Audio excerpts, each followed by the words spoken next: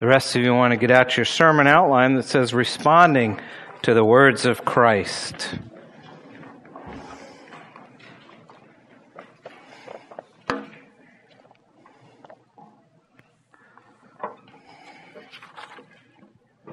We have a longer passage today, mostly because I cut off part of last week's and put it to this week.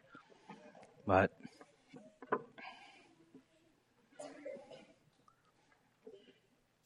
I'm glad everybody is here this morning.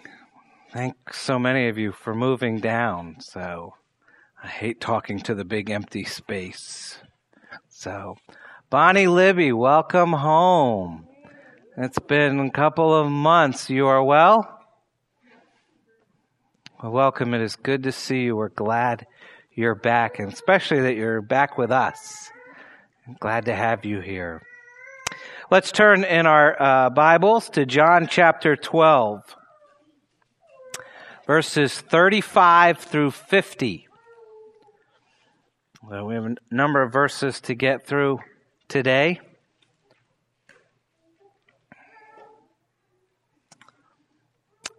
Hear God's word.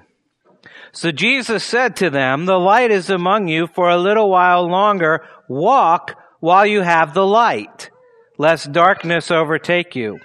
The one who walks in the darkness does not know where he is going. While you have the light, believe in the light, that you may become sons of light." When Jesus had said these things, he departed and hid himself from them. Though he had done so many signs before them, they still did not believe in him. So that the word spoken by the prophet Isaiah might be fulfilled, "Lord, who has believed what he heard from us, and to whom has the arm of the Lord been revealed?" Which is also quoted in Romans 10, our responsive reading this morning.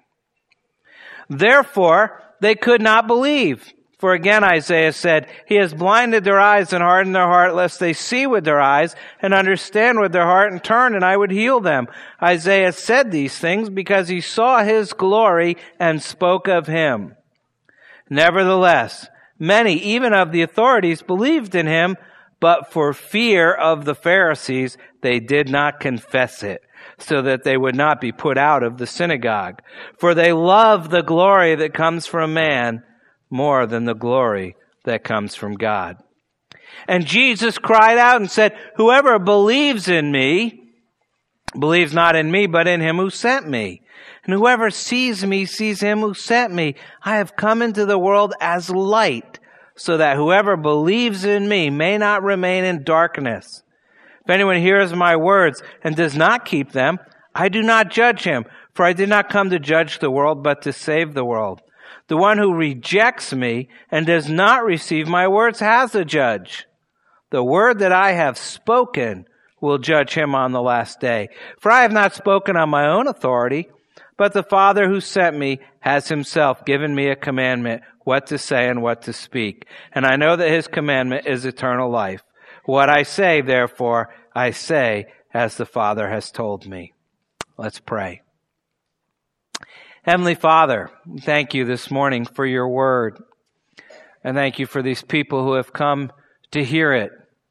And Lord, I pray now as we're reading a passage about people who did not hear, that we would not be in that group. That you would enable us this morning to hear the words of Christ. And we ask this in his name. Amen.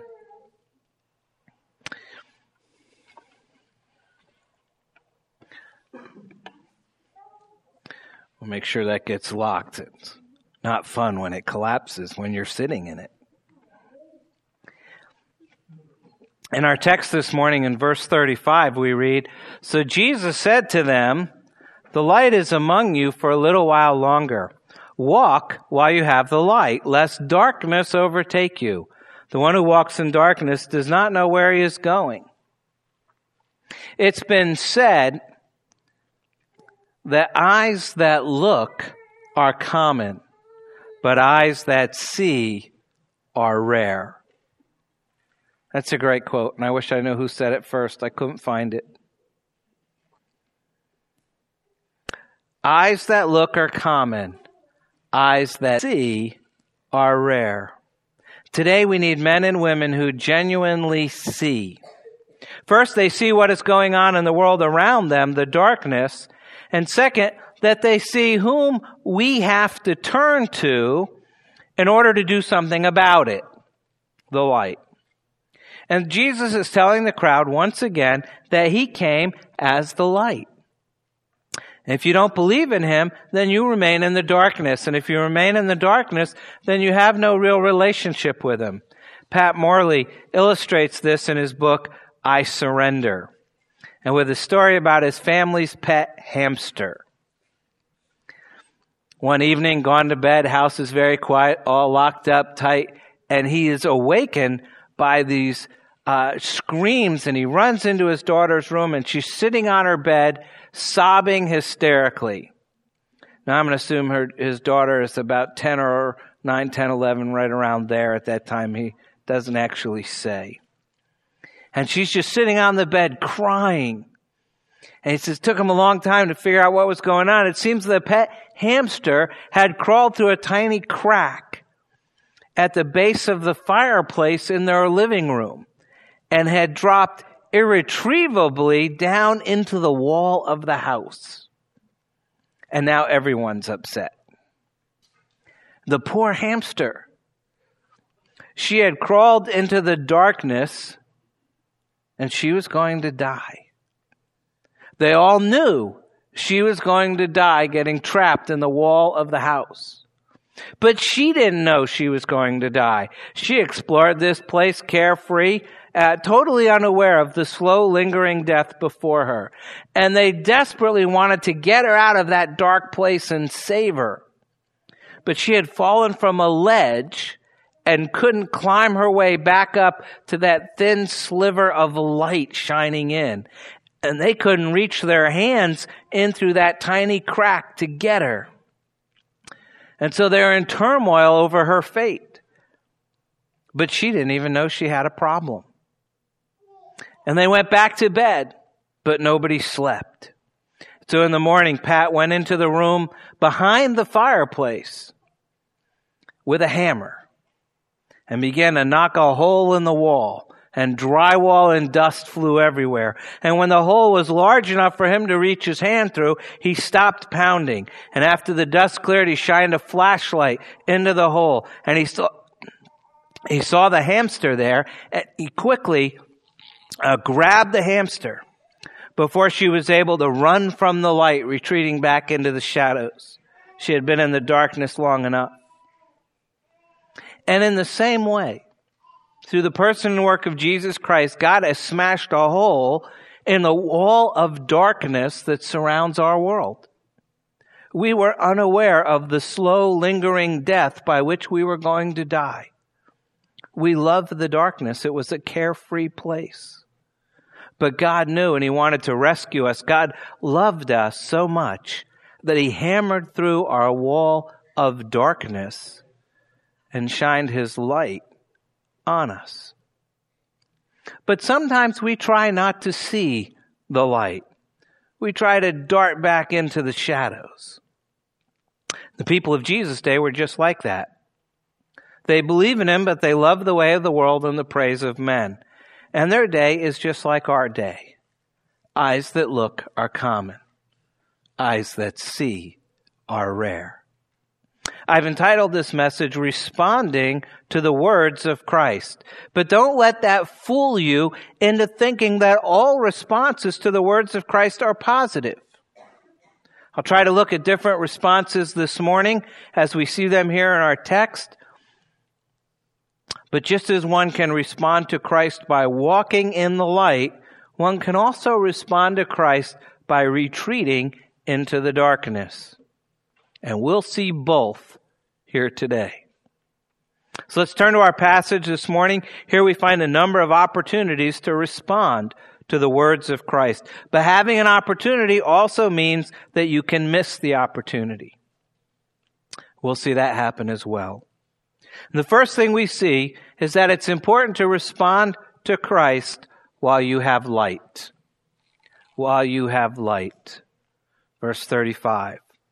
So Jesus said to them, the light is among you for a little while longer. Walk while you have the light, lest darkness overtake you. The one who walks in the darkness does not know where he is going. While you have the light, believe in the light, that you may become sons of light. When Jesus had said these things, he departed and hid himself from them. The text says, walk while you have the light being Christ. And walk, I noticed, is a verb. It's an action word. It involves motion. If you're not moving, if you're not following Christ actively, then it means get moving. Don't sit back. It implies that following Christ is an activity, not merely an attitude or a state of mind. It also implies that if you're a follower of Christ, if you're in the light, then you should be walking in the light. It has little to do with whether or not you feel like it. It also tells us very clearly that if you're in the light, if you're in Christ, then you should be able to see where you're going and how you're going to get there. Christ says not only are we to walk in the light, but we're to believe in the light so that you may become sons of light. And to some degree, we have to trust Him because only He knows the results of a life spent walking in the light. Those results of walking in the light can be seen a whole bunch of different ways. It can be seen in our faithful service, our worship, our learning, our sharing, our hospitality, and a myriad of other means of serving Christ through serving His people. Then furthermore, notice that it's a command. Verse 36, while you have in the light, believe in the light. Obedience to the command, believe in the light, carries a reward with it, that you may become sons of light. In that way, then, Christ's light shines through you. And since only Christ knows the results of our service, whatever that service may look like, then it follows that Christ knows what the best form of service for us is. And you need to trust Him for that. If God is calling you to do something, you should probably do it. And it doesn't matter if it's preaching or teaching or vacuuming the floor or bringing a meal to someone else. Sometimes the best ministry may be something as simple as sitting with someone, sipping sweet tea on the front porch. God has already chosen the best area of service, the best means of walking in the light for each one of us. Ephesians 2:10 says, "For we are His workmanship, created in Christ Jesus for good works, which God prepared beforehand that we should walk in them." The Apostle Peter tells us in 1 Peter 4:10, "As each has received a gift, use it to serve one another as good stewards of God's varied grace." Jesus says here, walk while you have the light. Believe in the light that you may become sons of light. So we move from this idea of having the light to having belief. He says, walk in the light, believe in the light to respond to Christ while you have faith. Verse 37, while you have faith. Though He had done so many signs before them, they still did not believe in Him, so that the word spoken by the prophet Isaiah might be fulfilled. Lord, who has believed what he heard from us, and to whom has the arm of the Lord been revealed? Therefore they could not believe, for again Isaiah said, He has blinded our eyes and hardened their heart, lest they see with their eyes and understand with their heart, and turn and I would heal them. Isaiah said these things because he saw His glory and spoke of Him. I want to deal particularly with the very first verse there, verse 37. As I said earlier, having the opportunity to respond to Christ also means that you can miss the opportunity. And we see that happen right here. Look at verse 37. Though He had done so many signs before them, they still did not believe in Him. Let me see what some of the signs that Jesus did. Turned water into wine. That was pretty good. Healed a crippled man. Crippled man appreciated it. Gave a blind man sight. That was kind of a life-changing thing. Lazarus is walking around, and we buried him a few chapters ago, or one chapter ago. That's kind of unusual. In the Gospels, all 4 Gospels, Jesus actually performs 36 miracles. He shows his mastery over nature, over sickness, over disabilities, over evil spirits, and even over death. And in spite of all of that, they still wouldn't believe. Though he had done so many signs before them, they still did not believe in him. Think of that if somebody says, well, if I could just have a miracle. They had 36. And their response was a collective whatever. I think that's astounding. And though it just surprises me that he could have done all these amazing things and they didn't believe in him, it doesn't seem to surprise Jesus. All the way back in John 5, he'd already warned them. How can you believe when you receive glory from one another and do not seek the glory that comes from the only God? See, and then John shows us how their lack of faith fulfills numerous scriptures from the prophet Isaiah. In fact, you can go all the way back to Deuteronomy. These people are like the ancient Israelites that Moses addressed. Deuteronomy 29. Moses summoned all Israel and said to them, you have seen all that the Lord did before your eyes. The land of Egypt, to Pharaoh, to all his servants, and to all his land, the great trials that your eyes saw, the signs, and those great wonders. But to this day, the Lord has not given you a heart to understand, or eyes to see, or ears to hear. And it's the same thing here. John is quoting Isaiah. Lord, who has believed what he heard from us? God's messengers have always been rejected. The Old Testament prophets were never popular. They all were persecuted. Their writings are revered now in the time of Jesus, but when the prophets themselves actually appeared and said those things, their message wasn't accepted. And that's still the case. Today, many people revere Jesus as a great religious figure, a great ethical teacher. Some will even agree that he's the Son of God, but they pay little attention to what he actually said or did. And they may give a certain amount of respect to the Bible as long as they don't have to read it. And the question, Lord, who has believed what he heard from us, was not only a question for Isaiah's time. It was not only a question for the Apostle John's time. It's a question for our time as well. People say to the Lord, I'll believe in you, I'll follow you, I'll serve you if you do this or that for me. And the Lord says, no. You give up your life, your hopes, your plans, you surrender them to me, and I will give you your life back far better than you had it before. But you must make that surrender. And you must make it blind.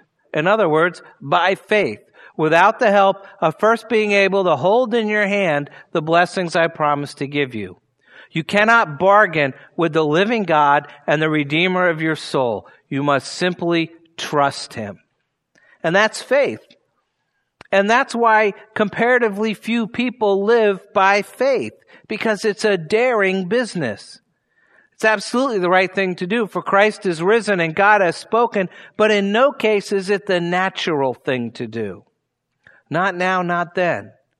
They didn't walk in the light because they didn't believe in the light. They missed their opportunity to follow Christ because they had no faith. And today people are failing all around us. They're missing opportunities to hear from Christ. They're failing to walk in the light, and they're loving the darkness for the exact same reason. They have no faith. Jesus said, walk while you have the light. Believe in the light. And these people didn't. You have to wonder about that. What kept them from following Christ? They loved darkness. They lacked faith. For many, according to our text, they failed simply because it was too hard. They feared Christ's opponents more than they loved Christ. And so it's absolutely crucial for us to respond to Christ while you have courage. While you have courage. Verse 42. Nevertheless, many, even of the authorities, believed in him, but for fear of the Pharisees. They did not confess it, so they would not be put out of the synagogue, for they loved the glory that comes from man more than the glory that comes from God. Here we see people who thought they had faith. It says they believed in him, but they refused to confess that faith out of fear. They believed, but they had too much pride. They loved praise from men. And they had too little courage. They had fear of the Pharisees. And I imagine they said to themselves, what will people think? If I confess my faith in Christ, they'll kick me out of the synagogue. That's a loss of my reputation, loss of prestige, the loss of financial opportunity, the loss of approval. I'll be a failure, an outcast. The loss is too high. The risk is too great. I can't do it. I wonder how many people in the church today would confess Christ if they knew it would cost them their job. I think that might make things a little bit more difficult. Or you have to move away. Can't live here anymore. I mean, that's a real situation in many parts of the world, not so much here. They failed Christ. Don't fall. Because they feared failing in the eyes of men. They thought that if they didn't receive the approval of others, then they'd be a failure, and they had too much pride to let that happen.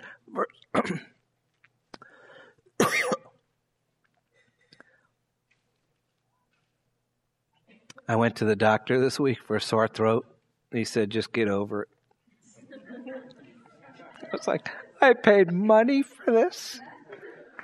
You know, that's pretty much what he said. Nothing you can do. Get over it. You'll get better sometime.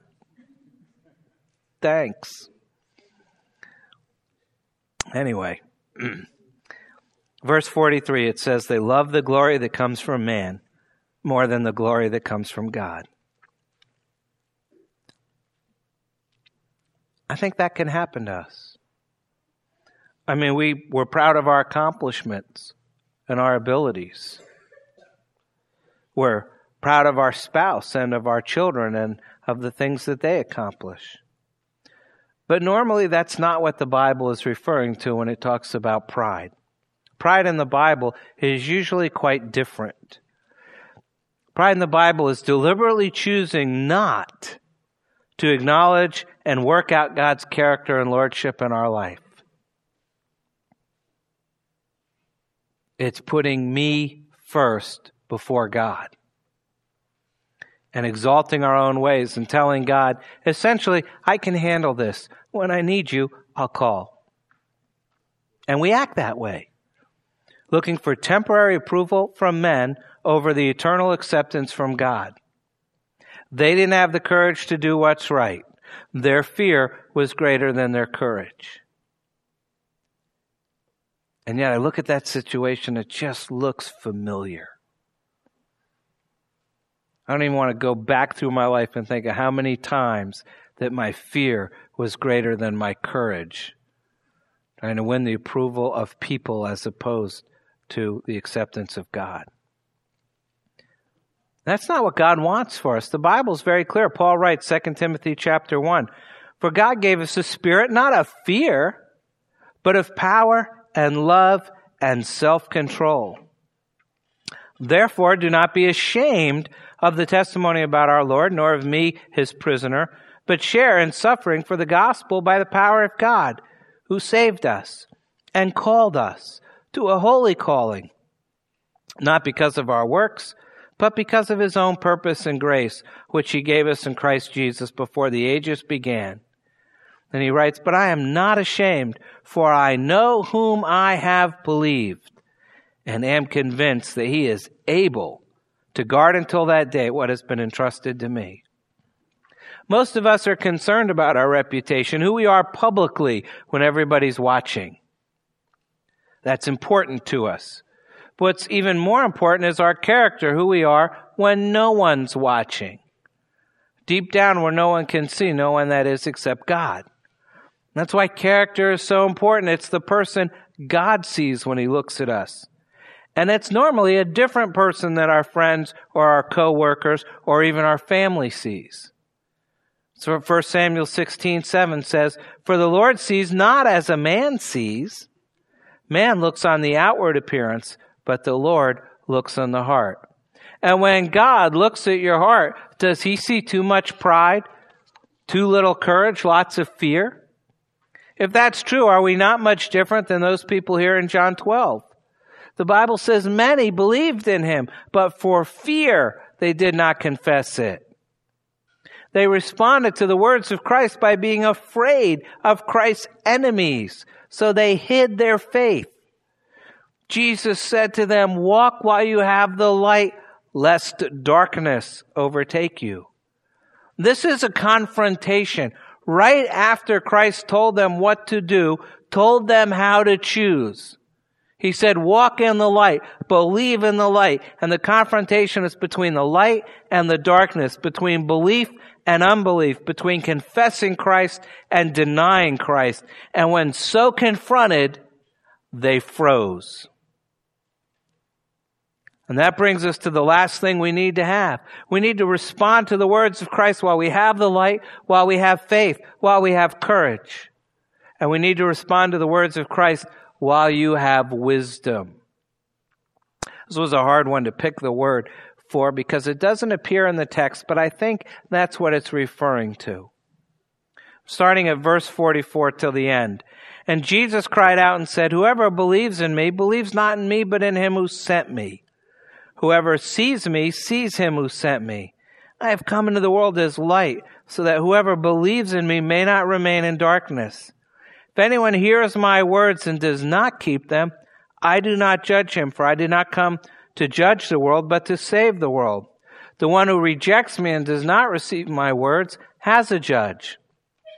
The word that I have spoken will judge him on the last day. For I have not spoken on my own authority, but the Father who sent me has himself given me a commandment, what to say and what to speak. And I know that his commandment is eternal life. What I say, therefore, I say as the Father has told me. I started this message by saying that eyes that look are common, eyes that see are rare.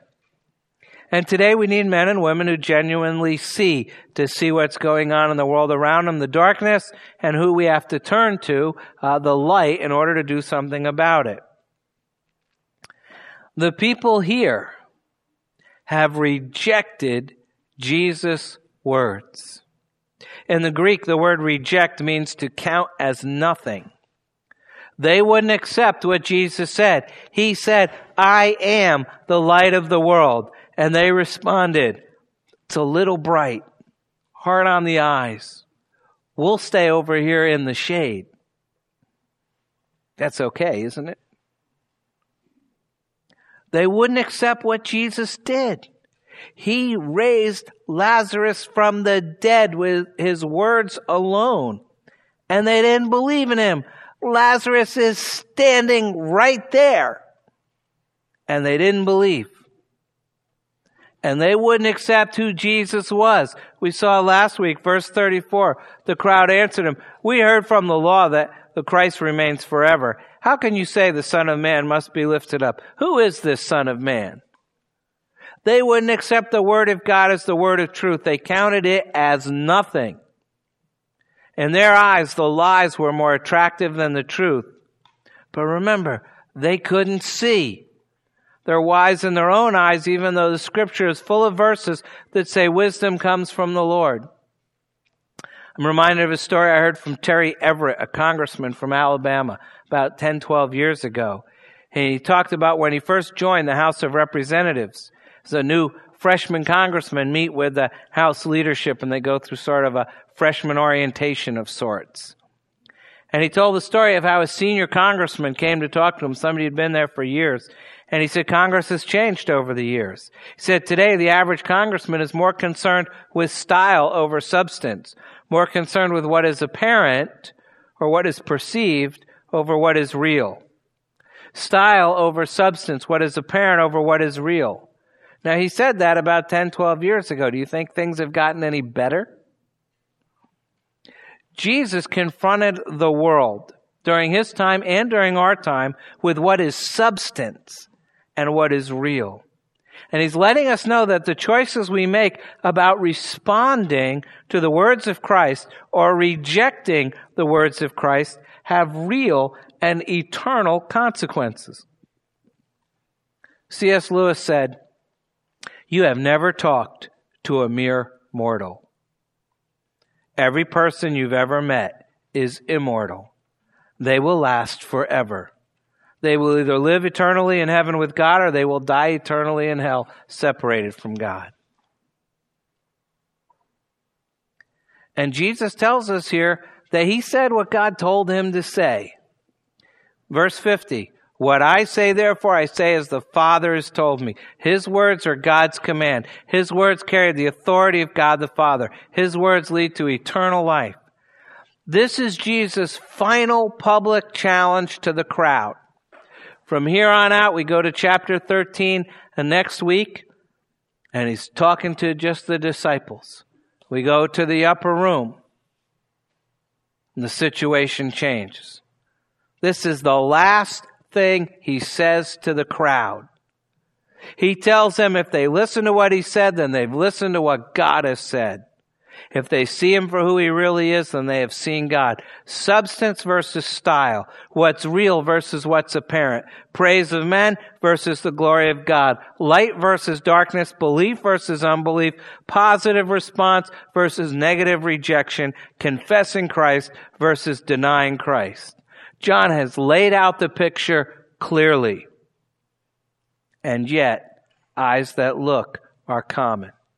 Eyes that see are rare. I don't know if many of you have read a book written a few years ago by John Krakauer. It was called Into Thin Air. It was a fascinating book, true story. You may have seen the book at Borders or on Amazon. It's a story of the attempt to climb to the peak of Mount Everest in 1996. Mount Everest being the tallest mountain in the world.